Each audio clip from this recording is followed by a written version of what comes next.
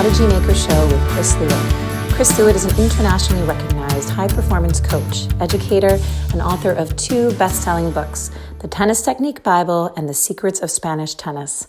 Tune in weekly as Chris answers questions live from around the world and discusses topics in junior development, technical and tactical training, Spanish tennis methods, and philosophies, and more. The Prodigy Maker Show is primarily focused on high-performance junior training and how to help children maximize their potential.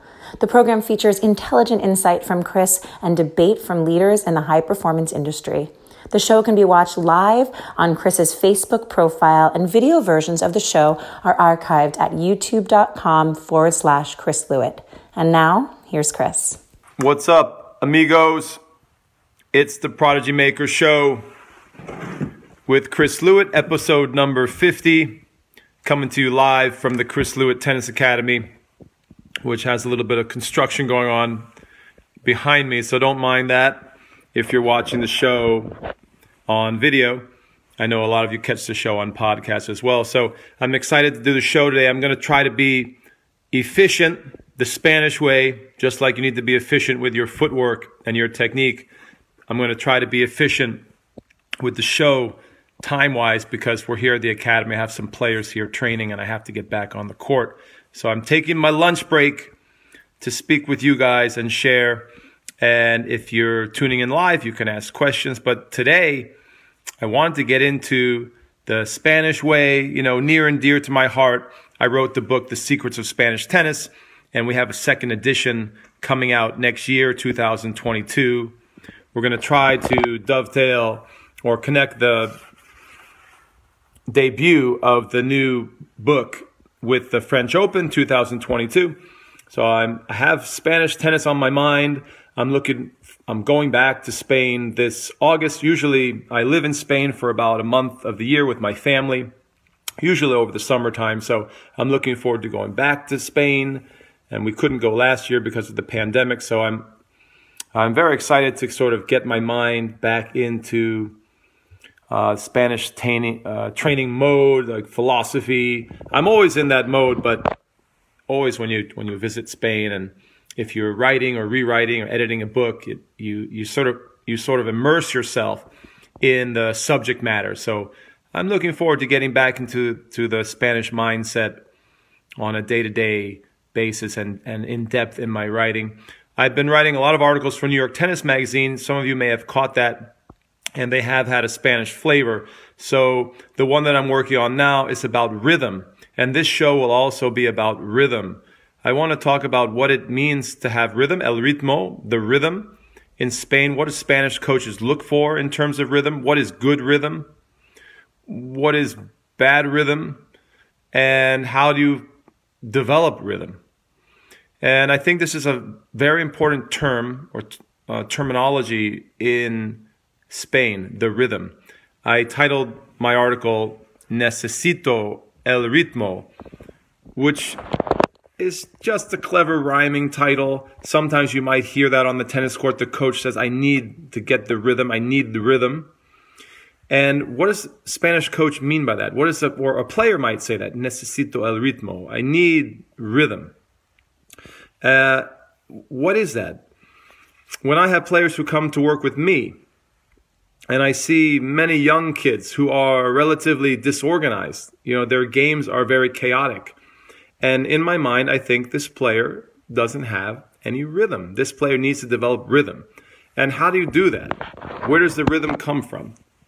So for me, and putting on my Spanish cap, my Spanish hat, and talking about junior development, rhythm is going to come from control. And in Spain, they have some sayings related to control. Tony Nadal talks about it a lot. Luis Bruguera talks about it a lot. All of the Spanish legendary coaches talk about how you need to control the ball, obviously.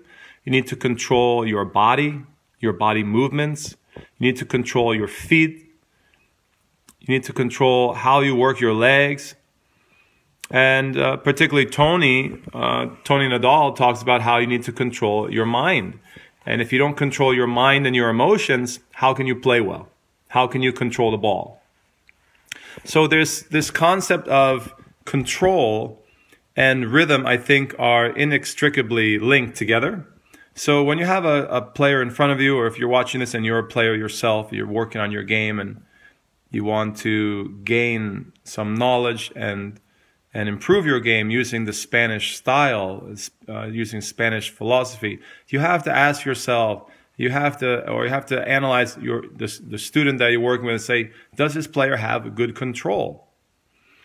And so usually that goes back, you can start with the feet and the legs. So I had some players working with me the last couple of weeks here at the Vermont Academy, and I was explaining to them that good rhythm comes from, you start with the base of control with the legs and the feet. The feet have to move well, the eyes have to read well, the ball coming in, and then the feet have to put your body in a good position so that you can arrive well to receive the ball. You have to receive the ball well, and then you can ultimately send the ball well. And there's this beautiful rhythm, like a musical tempo, maybe like a dance. When the ball is received well and sent well, and it goes back and forth, there's this beautiful rhythm that takes place on the tennis court. And I don't want to get too poetic, but I am a writer after all, and I find it very... I find a deep beauty to the rhythm of the game of tennis. And I think in Spain they have a deep appreciation of the beauty of the rhythm of the game, especially the clay court rhythm of the game. And the rhythm on clay, especially red clay in Spain or in South America or in Europe, is a slightly different rhythm than what you would see on a different surface, a hard court. Every court has its own rhythm, right? Every court has its own music, its own tempo. And in Spain, the rhythm is a bit slower. The cadence is slower. The tempo is slower. And the ball flows back and forth. Usually the players are not taking the ball super early. The ball bounces, it rises up, it hits at the apex, and then it's struck, or it might slightly fall and be struck. And then it's sent to the other side, and that player moves well, hopefully. They move their feet well, they position well, they have beautiful posture, good balance, and they send it back. And so you get this flow back and forth of the ball being hit. And sometimes you can obviously see that flow, you can see that rhythm, and you can also hear it. Sometimes if you go to a high-level tournament like a pro tournament or a top junior tournament or an ITF, you can hear the rhythm of the ball being struck.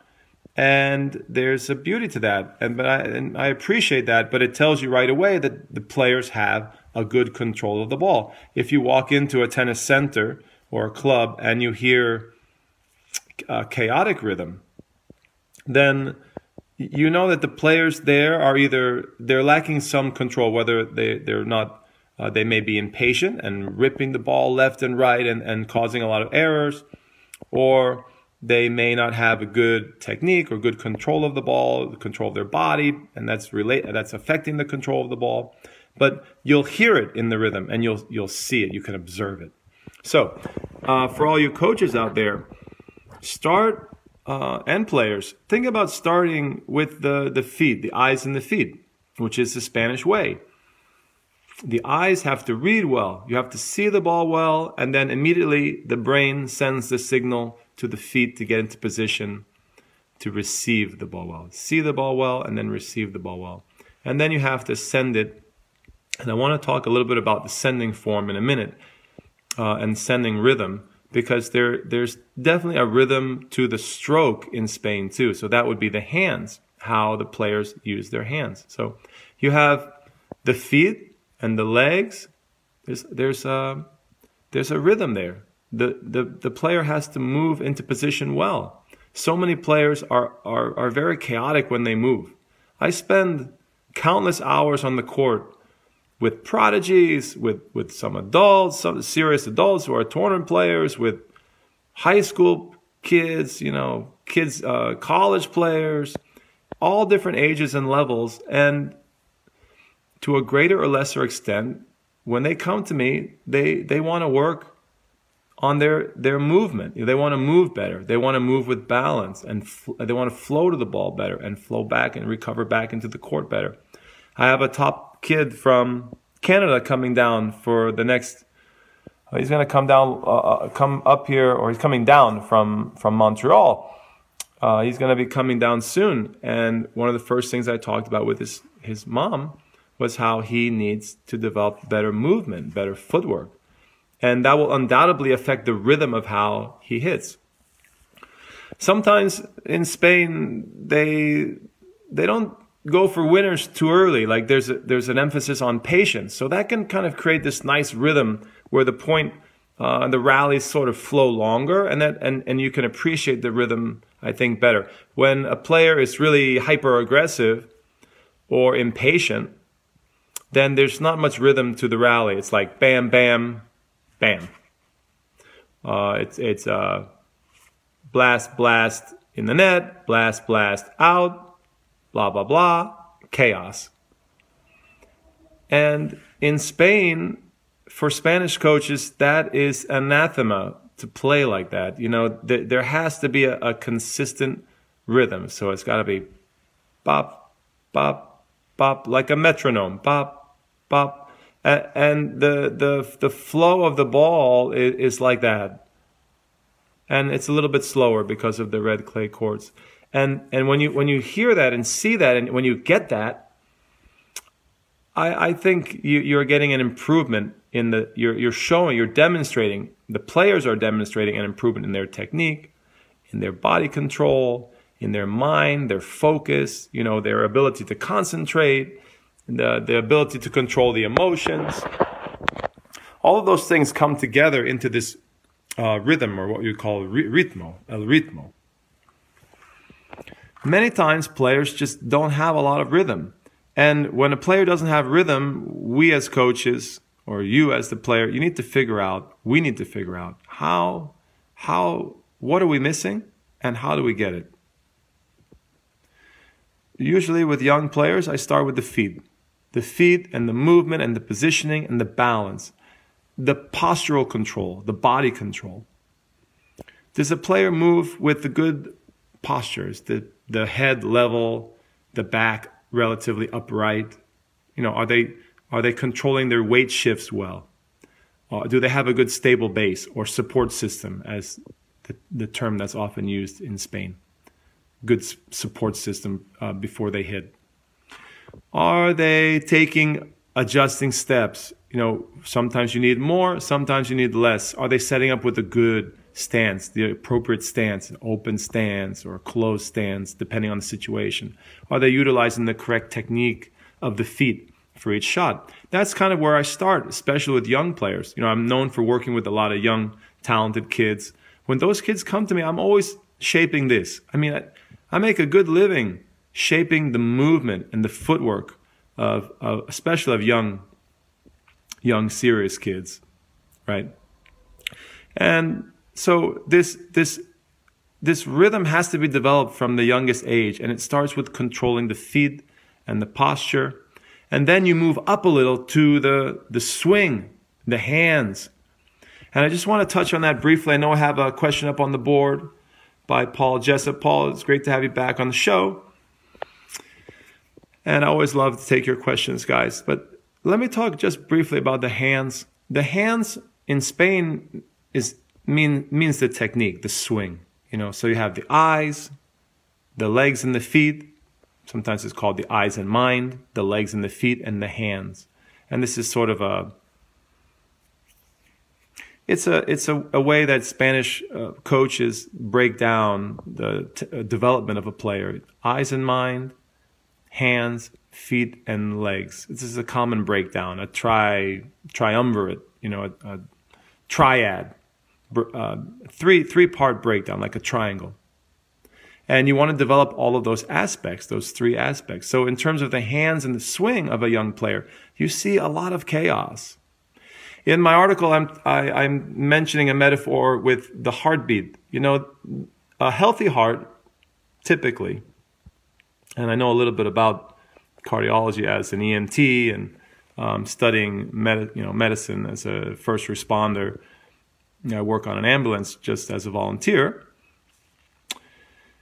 The heart usually has a healthy rhythm. And that when you listen for the heartbeat of someone, it tells you about, they call it the vital signs. When you check someone's vital signs, you check their heartbeat. It indicates in some ways the health of that person. If the heart is beating in a steady way with a good rhythm, that's a very good sign as an indicator for someone's health. And I make the same analogy with tennis. When you hear someone hitting or observe them hitting, you check their vital signs. You check the rhythm of their game. And if the rhythm is erratic or chaotic or too fast or too slow, you have to work on adjusting it. And I see it very similar to cardiology in that respect. And Spanish coaches they have this sense, they're always sensing the rhythm of the game. And if the rhythm is not right, they make adjustments to the areas that I'm kind of mentioning. So I will mention the in terms of the swing. The swing in Spain. What do you do with the hands? They don't focus too much on the hands, but the hands have to move fast, and they usually start slow, like a slow build up, especially on clay. Like the rhythm of the swing is a little bit slower in the build up, in the preparation phase, as opposed to on a fast court. You can spot a player who's only played on fast court because they take the racket back really quick because they're used to the ball coming so fast. If you play or develop a player, if you train on slower courts, usually your preparation is a bit more gradual. The take back and the build up is a bit slower. And then it builds to kind of a crescendo. And then there's this burst of acceleration that happens through the hitting zone. And then the finish, it can be different finishes, but in Spain, there's a big emphasis on the pausa, or the pause. And so that's kind of the rhythm of the hands and the arms, the upper body. There's that build up. There's you're starting to accelerate, and then whoosh, huge burst of energy to the ball. And that is part of the Spanish system and the Spanish method and philosophy. That's great acceleration that happens through the ball. And if you watch that, the way players do that, especially players who haven't learned that, the swing and the swing path and the technique and what they're doing with their hand or hands, if it's the backhand, two-handed backhand, is really chaotic and erratic. And so I also work a lot on the hands with my students. We try to get the back swings more flowing. We try to get strokes that look more, I say smooth, but smooth is a good word. Not too jagged, not too abrupt or bruscos, as Tony Nadal likes to say. Uncle Tony says, you don't want strokes that are bruscos, which means roughly translated into being very rough, like rough movements. They should be relatively smooth accelerations, not abrupt, choppy swings. So Tony Nadal talks about that a lot. And that definitely affects the rhythm of the player's technique, of their swing. And then the pause, the pausa, is very important. This is a concept in Spain. I know it's in other countries as well, but it's a big priority for Tony Nadal, for example, a big priority for Luis Bruguera. The idea of not rushing your finish, accelerating, big acceleration. That's a huge part of the Spanish system, developing racket speed, right? A loose arm, elastic swing, and then this pause or pausa at the end. And if you want the best example of that, just watch Rafa when he's training or warming up, and you'll see that he does his pausa, he does his stop by tapping his upper arm.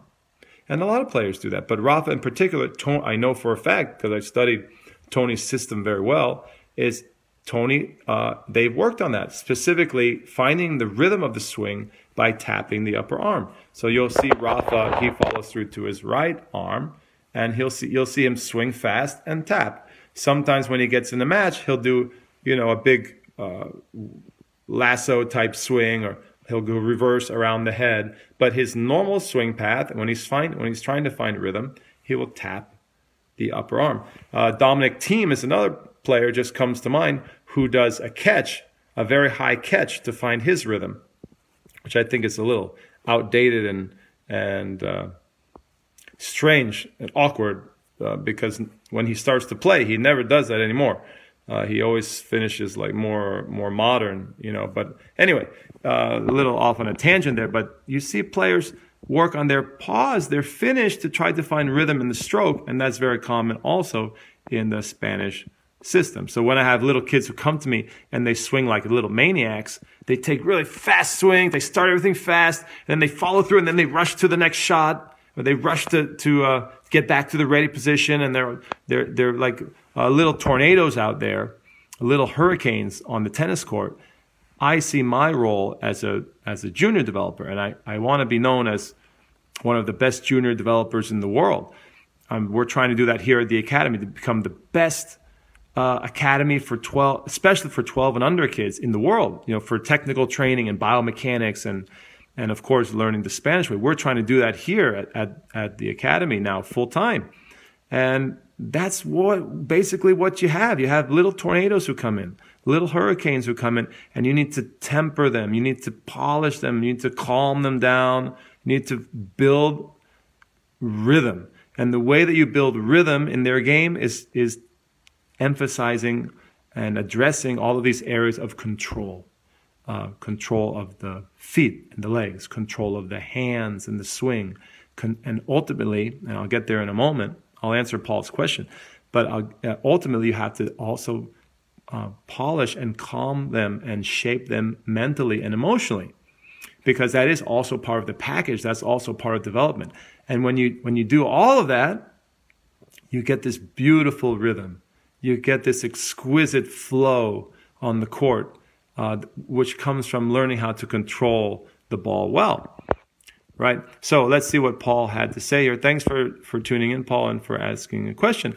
Paul says, if you're a big server, do you think it's best to give your biggest serves on clay, or because you're not getting many free points, are you best to conserve energy and go for more placement and hence get more serves in?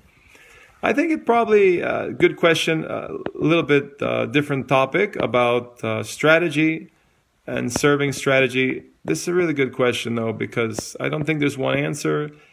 It very much depends on the game style of the player.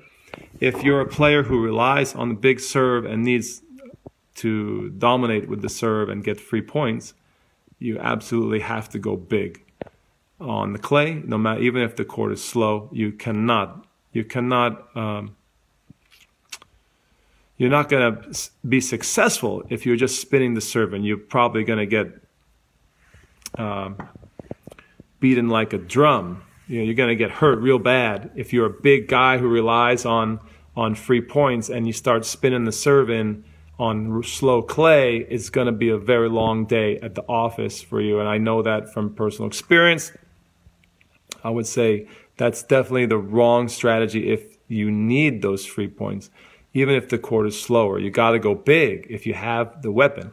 Now, if you're a different style of player, maybe you're more of a retriever, very consistent player, you could probably make a case for getting a higher percentage of serves in and just starting to grind.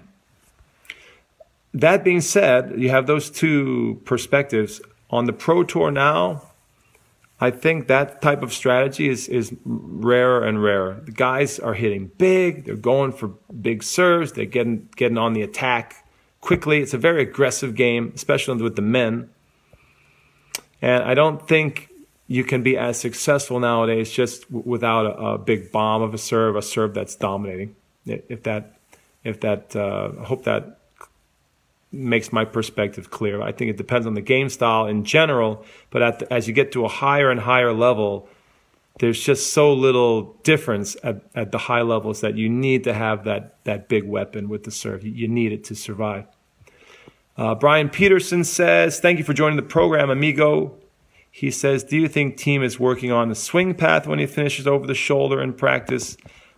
I think it doesn't Yeah, of course he is, and Wolfgang, I think, taught him that when he was younger. He's probably thinking about finishing up, but finishing up is different than following through up. And my mentor in Spain, Luis Bruguera, talked about that a lot. He says, finish up is the part of the swing where you make the impact with the ball, and then the next 12 to 18 inches of the I'll call it a follow through, for lack of a better term, you're going to keep extending and you're going to lift up. But that's different than forcing the follow through up artificially, the way he does, the way Team does. And I think it's just inconsequential. I don't think the way that he's doing that, I don't think it, if he likes doing that, it's okay. But I just think it's artificially forced upon him by his coaching. My understanding is that his Wolfgang forced that, mandated that for him. If he personally just, if he came to me as a kid and he just loved following through like that, I'd probably let it go. Kind of like Medvedev does. I think the way Medvedev finishes is very outdated and not very modern, or biomechanically doesn't really maximize the swing biomechanically, because in the modern swing you want to get that rotation of the forearm, the windshield wiper effect, the pronation and rotation up from the shoulder and the forearm, and that he doesn't really do that as much when he's practicing. It's kind of an interesting technical thing that he does. And then what's even more interesting is when he starts to swing with maximum force, he doesn't do that. He rotates the forearm and the shoulder, as I'm describing. He wipers a lot more. So it makes me question why does he do that at all? What's the point? That's why I think it's inconsequential. But if he likes it, it makes him feel comfortable. Okay, Yeah, Wolfgang gave him some odd drills, Brian Peterson said. Yeah, I think, I don't know their history that much. I'm curious about it because it is a technical curiosity. But my understanding is Wolfgang had maybe a few eccentric drills and had him do some odd things like that. Exactly. And to me, it just looks awkward. And I don't understand. To me, it makes the swing look very stiff. It creates tension in the swing. And if I was a coach and I saw Dominic when he really plays, the way he finishes when he really plays, I would just encourage him to do it like that, to do more of that. I don't know why you have to emphasize something that's artificial or contrived. It looks contrived to me, and it looks inconsequential. That's my take on it. Medvedev too. I don't like Medvedev's finish in general. His forehand is very awkward, old school looking, like with the wrap around the neck. Sometimes Joker does that too. Sometimes Joker will finish unusually high around the neck. Not all the time. He is very interesting because he has almost a Western grip, and he'll finish up around the neck. Strange. But he usually wipers more. It's interesting. Very interesting technical questions there.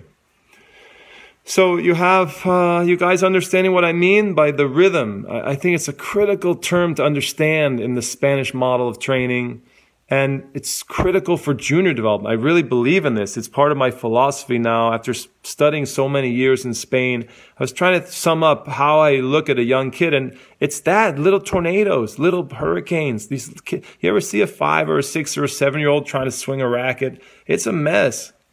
It's chaos. It's beautiful if you see a 5, 6, or 7-year-old, anyone under 10, whatever age, and you see controlled rhythm, beautiful balance, nice adjusting to the ball with the feet, a swing that's not jagged, a swing that's not bruscos. When you see that in a young kid, it's a beautiful thing, and usually those kids get a lot of attention. I have like a little 8-year-old right now who's has very beautiful technique, and people come to watch. It's special to see a young player who has this refinement in the game, and that refinement can be very elusive. And my point is that this is something they value a lot in Spain, the refinement of the movement, refinement of the body control, refinement of the technical control in the swing. and ultimately the control of the ball, which manifests as this rhythm, like a metronome, bop, bop, bop, bop. And it has a great sound. It's a musical. It's like a symphony. It's beautiful.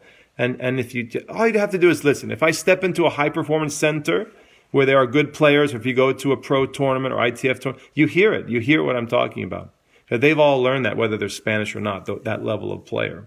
And if you go to a crappy lower level tournament with a lot of scrubs, you don't hear that music, man. You hear some cacophonous sound. It's a cacophony. It's a music that hurts your ears. It's a really bad heavy metal music that is, unless you love heavy metal. But it hurts your ears. It's like bam, bam, out, bam, bam, net, bam, bam, shank, mess, chaos. Rhythm is key. Rhythm and flow. What else can I say about it? I think in Spain, just sort of on another note, in Spain they have a special rhythm the way they train. Like I mentioned before, the rallies, they typically emphasize longer rallies. Rallies that, you don't always go for a winner right away. There's sort of an inherent focus on an appreciation of patience, to be a patient ball striker. So you get like a better flow typically in the Spanish type training. And the way that they do drills is a very different rhythm, which I find fascinating. In Spain, typically, now some academies are changing a little, but the typical Spanish training is 2 players per court. Now that creates its own rhythm. And if you ever train at a Spanish academy, it's very different than training at a typical American academy or even across the border in France, which typically has 4 players per court. When you have 2 players per court, it creates a special, unique rhythm to the day of training. Usually 1 player drills, 1 player rests. 1 player drills, 1 player rests. And there's this flow, this ebb and flow, back, waxing, waning, and the whole day sort of progresses like that. And it can become, I think, quite addicting, that type of, if you start to get into that flow of practice, that flow of training, it becomes like a drug. It becomes an addiction that you love, a positive type of drug, a positive addiction. And if you go to a different model of training, it feels very strange, very awkward to train in a different style of different flow. The amount of balls you choose to feed a player affects the rhythm of the practice. So in Spain, many of the drills are long, plus 20 balls, 15, 20 or more balls consecutively. I've written a lot about this in my book. That affects the rhythm of the practice. Whether you emphasize stamina and controlling many balls, 20 balls, for example, or if you only take a handful of balls and you shoot them fast. You guys, if you're coaches, you may be familiar with tempo feeding, which is something that you learn in USPTA coaches courses. You learn how to feed with tempo, and that basically means like pop, pop, pop, pop, pop, pop. You can feed double time or triple time. You coaches will know what I'm talking about. And I don't think you can get your certification if you can't demonstrate. I've done all these certifications years ago, but I think if I recall, you can get your certification without being able to demonstrate certain types of tempo rhythm. Well, they never do that in Spain. Never. I don't think I've ever seen anyone feeding tempo, double tempo, because they always take their time. The drills flow with a more. They're definitely slower paced, and they're typically longer, and so it just creates a special Spanish rhythm. And I just wanted to connect that to the idea of building rhythm on the court with the player as well. There's something special and unique to the Spanish style of practice. It's a slower flow to the day of training. So these are my thoughts about rhythm, guys. I think Brian had one more question. The Americans' forehands Are the American forehands less flowing, Brian says, like Sock and Roddick? Possibly. I think we have a lot of good forehands in the U.S. Many great forehands, from Sampras to Agassi. We've had many great forehands. I don't think we have a problem building the forehand in the U.S.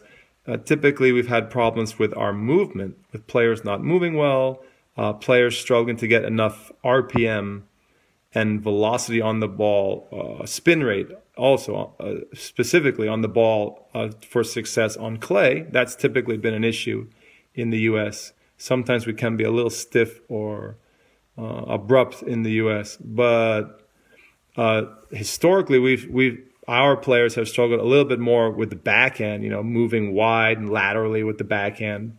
A number of players have maybe not had enough world-class backhand. You mentioned Roddick as one, and Sock is another one. Much better forehands than backhands, but they're just, I don't know what those historic trends mean. It's hard to generalize across the entire country, especially the U.S., because the U.S. is so big and broad, and many different flavors of training in different areas of the U.S. California training is a lot different than Florida training, and so anyway, I think there are many great forehands around the world, but most countries now have adopted some of the Spanish ideas of elasticity and acceleration and whip and generating more racket speed and RPM as a priority in development. And I don't think that's always been the case across across the world, internationally. And I think that's something that Spain has been doing for 30 or more years, starting in the Bruguera system. The Bruguera system is the one that emphasizes racket speed the most. And I think that has just, with the Spanish diaspora, Spanish coaches leaving Spain to travel all across the world, especially Asia now, you see many countries adopting that same emphasis and the prioritization of racket speed, developing racket speed, and developing good control when accelerating. So I think that has been a big influence that Spain has had on the world tennis development community. So rhythm, guys, I'm going to get back to practice here. Chew on this idea of rhythm. What do you think? You can leave me a comment. You can send me any questions you have. I have lots of coaches and parents and players who send me direct questions to my email. You can always email me. You can always message me on socials. I have a lot of families and players following me on Instagram and Facebook. You're welcome to join me there. And anywhere you like, we're on all socials.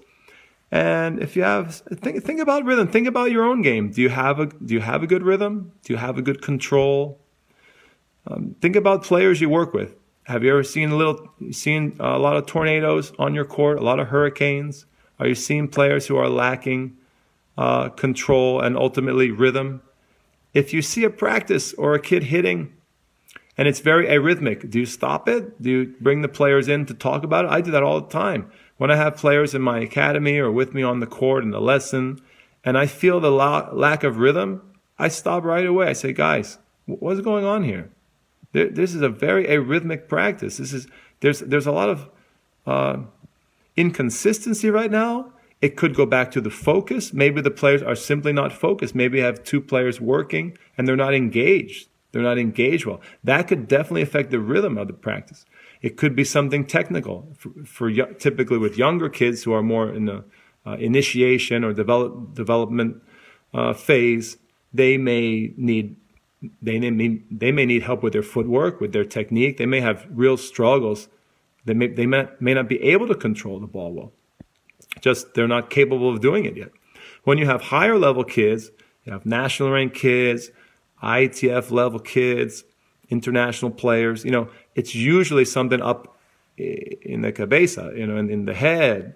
It's they're not focused. Are they getting pissed off or too emotional or whatever? Usually that's where, like Tony says, if you can't control your mind, you can't control the ball well. You're not going to have a good rhythm. So typically, the more advanced the player is, the more it comes back to the mind. Usually, advanced players have pretty good technique. They have pretty good footwork, overall. So think about all those aspects that affect the rhythm of the game, and then try to figure out if you're a player, if you're a coach, try to figure out what you need to change to try to develop more control, which will ultimately give you that beautiful rhythm. And then your game can be like a symphony. You can be like Mozart on the court. You can be that genius on the court. You look at the great players in the history of the game. They have a beautiful rhythm. Think of Roger. Think of think of your favorite player who you admire, and usually you'll see a nice flow and a nice rhythm with them on the court. Okay, rhythm and flow, guys. Think about it. Got to get back on the practice court. Episode 50. I'm excited. Hey, 50 episodes, not bad. This is a couple years running show. I'm glad you guys tuned in. We had some good questions today, and I know we always get a lot of follow-ups. I get follow-up questions when we have a big audience on the podcast. We're on every podcast platform, so you can find me at your favorite podcasting network. And please give the show a thumbs up. Share with your friends if you like the content of the show. I appreciate it. Tell your friends. This is not my main job. My main job is I'm actually a coach. So if you're a player, or if you have a player, especially a junior player, I do take serious adults. You want to come train the Spanish way, learn world-class biomechanics, come to the Chris Lewitt Tennis Academy. We are now full-time in Manchester, Vermont, which is a beautiful little town in the mountains of Vermont, tourist destination, also a ski destination. But now it's a tennis destination. So you can always come and visit me here year-round. We have a great summer camp. We have an amazing year-round program. And you can train with me 25 hours per week on the court in the small group. It's very, very special. And I would love to see you here someday. All right, guys, have a great weekend. And I will see you on the next program. Adios, amigos. We hope you enjoyed the program. Please give us a 5-star review on iTunes and recommend the show to your friends. We greatly appreciate your likes and shares. Thank you for your support of the show and for helping us grow our audience. If you would like to train with Chris, please visit chrislewitt.com for more info. You can also join Chris's online school, clta.teachable.com, and follow his blog at prodigymaker.com. A reminder that all show archives can be found at youtube.com/Chris Lewitt, and the show can be watched live on Facebook. Just search Chris Lewitt on Facebook to join the show. Thanks for listening, and see you next time. And vamos!